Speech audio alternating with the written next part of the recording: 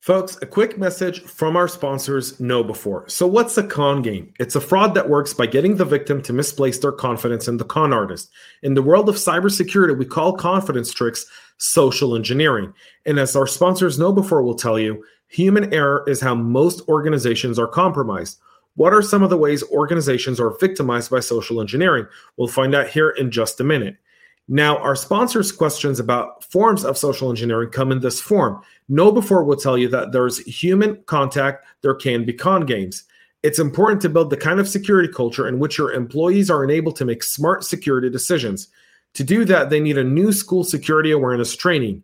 See how security culture stacks up against KnowBe4's free phishing test. Get it now at knowbe4.com/phishing test. That's knowbe4.com/phishing test. Now, KnowBe4 wants to thank you for listening to the show, and I want to thank them for sponsoring it. They are the provider of the world's largest security awareness and simulated phishing platform. Be sure to take advantage of their free phishing test, which you can find at knowbe4.com/phishing test. Think KnowBe4 for your security training.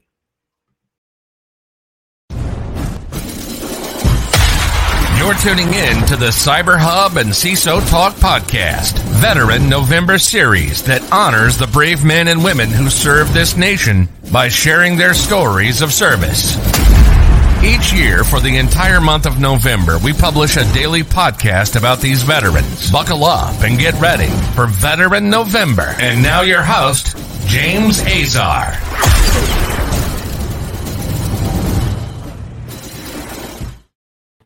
Well, folks, welcome to another great episode of Veteran November. I have a very special guest joining me on today's episode, Dutch Schwartz, the master, the cloud security strategist over there. Dutch, welcome to the show.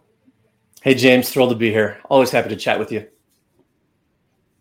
Always happy to have you on, folks. Veteran November is a series I'm doing for the entire month of November.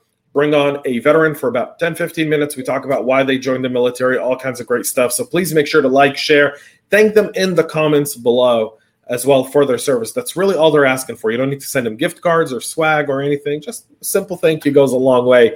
Dutch, as we kind of kick off today's episode, I'd love to hear a little bit about what you did in the military and kind of what branch you were in. Sure. Yeah. So I was in the U.S. Army the entire time. And I'm thrilled that I had the opportunity to do sort of all the things. And what I mean by that is I was enlisted in the National Guard. I was on active duty as an officer. I was in the reserves as an officer, and I was mobilized as an officer. So I've sort of, hopefully, when I talk with people about what the service is and what it means, I'm trying to bring that kind of that broad view, of all the different aspects, because all those things are critically important, but they're different, right? And so each of those is a slightly different approach in how they do things. So, I'm very fortunate to have, and I really feel fortunate about being enlisted and an officer. So I'm really leveraged that over the years, probably more valuable than I realized initially, that to have that perspective from both sides is the practitioner perspective. And then the leadership perspective it has been, really helpful for me in my personal career. It is the service of being, a lot of people think you go active duty, but they forget the National Guard, which is just as important. And then they forget the reserves. How long were you in altogether when you look at from enlistment to Sure. service guardsmen and so forth? Yeah. So 15 years I was a cadet in a portion of that. So it's really from my perspective. So I enlisted on the 39th anniversary of D-Day. So December 7th. So from 1990 to 2005, so 15 years, 11 and a half officially, right in my DD 214, but 15 years, was my time and my association with the military. So very interesting. You enlisted on D-Day. Yes, right? So on purpose. My next question is, why did you enlist in the service? I'm dying to hear this story. Well, let's hear it. Why? Yes, if you scroll back, you remember the time period, right? So it's 1990, right? So out of high school, I'm saving up money to go to college. I don't really, and so I saved up enough money to get to pay for one semester. That was my plan. I didn't know what I was going to do beyond that. So I get to university. I had a friend who had a friend. She's like, "Hey, have you ever thought about ROTC?" And I said, "Yeah, I did the ASVAB. I did all the tests. But I grew up in a really small rural town in the Midwest, and I didn't know anybody who was in any of the branches of service. So I didn't really feel like I, could make any kind of informed decision. I said, yeah, I looked at it, but I really didn't know enough. And so I was really fortunate that I was then able to meet with other people, and then through the cadets, and of course, meet the NCOs in particular, and then get some understanding of, okay, what's this all about? And so I actually technically became a cadet first, and then I started looking, okay, I really want to enlist in the National Guard. And if you remember at the time, George W. was, this was the August to December timeframe as things started to heat up. And so as I looked at doing the enlistment, I talked with the recruiter, and we specifically, I said, hey, can we do it on December 7th? Like that was my goal. So I think it was actually slotted for the 2nd or something, but we moved it slightly. And then I didn't tell my parents because I knew my mom would freak out. So I waited until I was already sworn in. And then I called from the MEP Center and then told my parents that, hey, I just enlisted in the National Guard. So that was my, that was my story, because I knew my mom would be understandably concerned. Right. What are you thinking about? Right. In that time period, by the way, 1990 was George H.W. Oh, I just say W. I'm sorry. Yeah, H.W. My fault. Right. It was H.W. It was like right before the Gulf War. You enlisted literally in that time period, right before the Gulf War broke. Right. It was that was a very interesting period, right? Because it was the fall of the Soviet Union, right? Like the year before '89. Yeah. Right. Like you can remember the fall of the Soviet Union, the Berlin Wall coming down, I believe, is it's the reunification of Germany, East Germany and West Germany. Right. Man, that's wow. That's a hell of a time. It was a really cool time period. And you're right, because like when I talked to recruiters, so let's say that was probably in 88, 89, that was what everybody was focused on. The Russians are going to come for the Fulda Gap. There's going to be a big land war in Europe. Like that was sort of the textbooks. That's what, people were focused on. So the whole, what became the Gulf War was totally unexpected. And then from a training standpoint, our most recent conflicts, of course, have been obvious to everybody, Vietnam, but then subsequently Panama and Grenada. So we really understood jungle warfare very, very well.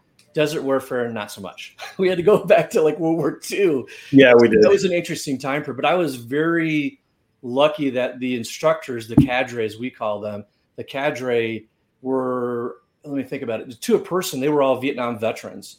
And so I was really fortunate to be trained by senior NCOs who had been who were veterans of Vietnam, and in some cases Vietnam and Iraq later, as my time went on. So I was really, that's just really fortunate for me that I learned directly from them.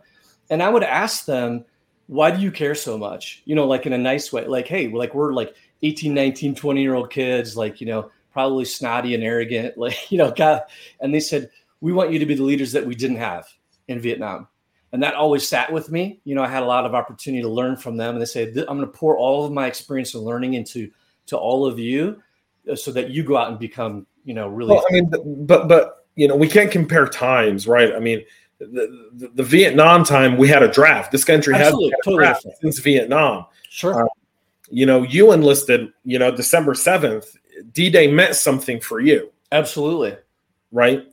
For a lot of people, it meant something. If your family's European, if they're Jewish, if they're part of the families or people who were persecuted during World War II and chased down, then D-Day is the day that everything turned. It was the day the tide turned. It was the day where we knew we could win this war and really had Germany on its heels.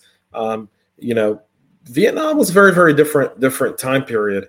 And one that I completely understand. Now you look at that and you kind of go back to all these different skills you just spoke about, but what's one of them that's been really instrumental in your life that the military taught you?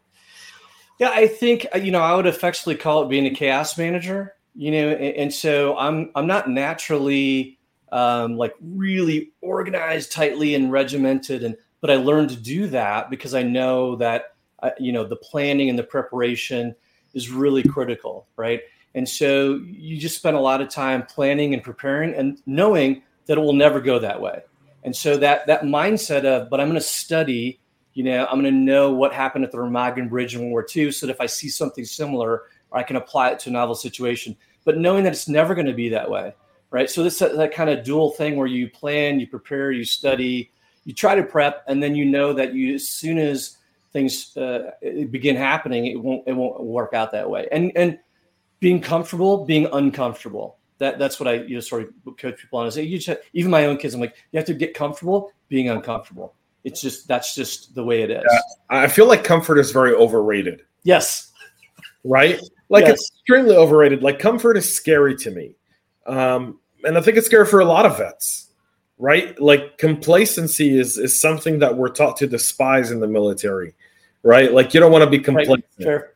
And I think that's the same in life. When you think of this country, what does America symbolize to you? What does America mean to you, Dutch? Well, I think America is still probably the best of us from the opportunity to come from completely different backgrounds, completely different frames of reference and cultural models and where we come from, and still try to orient on one thing. I think it's really important that doesn't get lost, right? I think that does America have lost? Of course, any group of more than two of us, right? Based on humans, you're going to have challenges. You're going to have things that you want to try to improve on, right? But overall, I think the amount of good that can be done in a democratic republic with these opportunities is arguably the best. At least it's the best we've come up with so far, right? And so you really have to kind of lean into that and say, hey, look, we've got challenges, but we have a history of succeeding, through those times that are difficult. So I sort of lean on that we're going to be okay. This country's seen many dark days. And it rose from the ashes only to survive those and come out stronger. We're the ultimate underdog story, right? America is the ultimate underdog story. And it'll always remain that. When you look at your transition after your time in the service, what's one key takeaway from your transition that you can share with anyone about your service? Yeah, I think the key thing, and there's more like kind of skills bridge and training and things today probably than there were in my time frame. Having said that, there's still not enough. And so what I would encourage veterans to think about is if you focus narrowly on skills, right? Like I know how to do a certain thing, then those are really tangible and easy to describe, but they don't transfer as well. But if you step back, you look at the military overall, at any of the branches, it's a learning organization. And I usually argue it's the world's largest learning organization. And we have a long history. And so those lessons that can be applied to a new role are really important. So if you look at competencies, right? Being a self-learner, drive for results, dealing with ambiguity, those things transferring. You can take those directly out of being a veteran.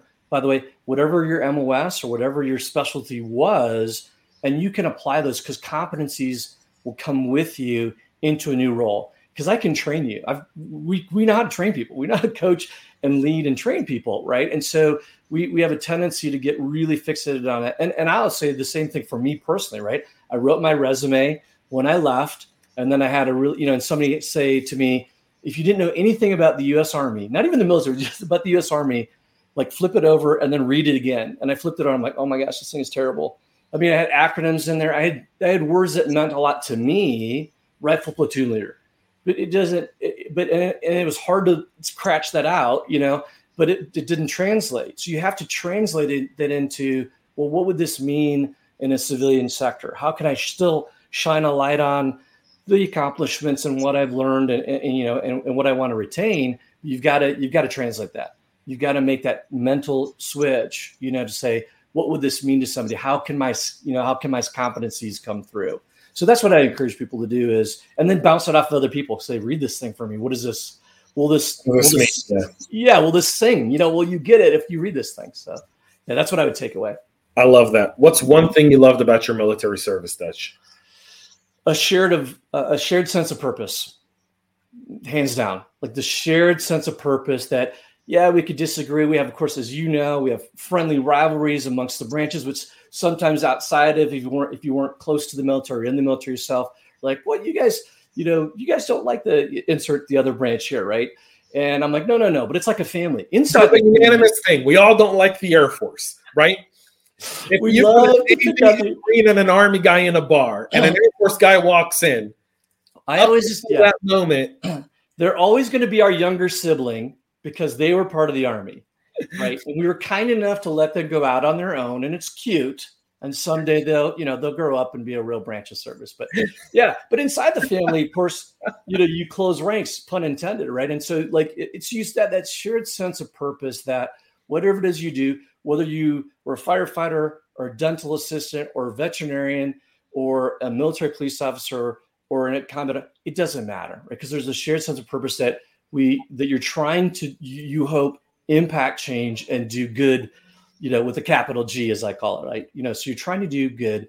And that shared sense of purpose is much harder to find, right? In civilian roles, you can find it, but it's more difficult. It's far more difficult. It is. But I think the shared purpose is starting to come back into companies. I think successful companies bring shared purpose as part of the mission statement.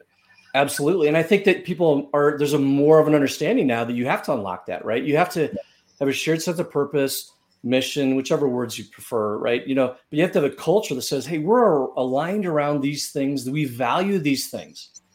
And when you do that, then people that the creativity comes out, the innovation comes out, the collaboration comes, all of the good things that we all know from our military experience that we probably just experienced because it was just part of the way it was. You notice the absence of it when you go into a culture that's not there. And you're like, whoa, people are just here. And I don't mean this pejoratively, but you're just here for a paycheck. Like, I mean, okay. Like sometimes that is like, you have to like, man, I got to pay my rent this month. I mean, that's one thing, but I mean, in a more general sense, if you can get people aligned around values and a purpose, great things happen. Great things happen when you do that. Indeed. Folks, Dutch Schwartz, how can people get in touch with you, buddy?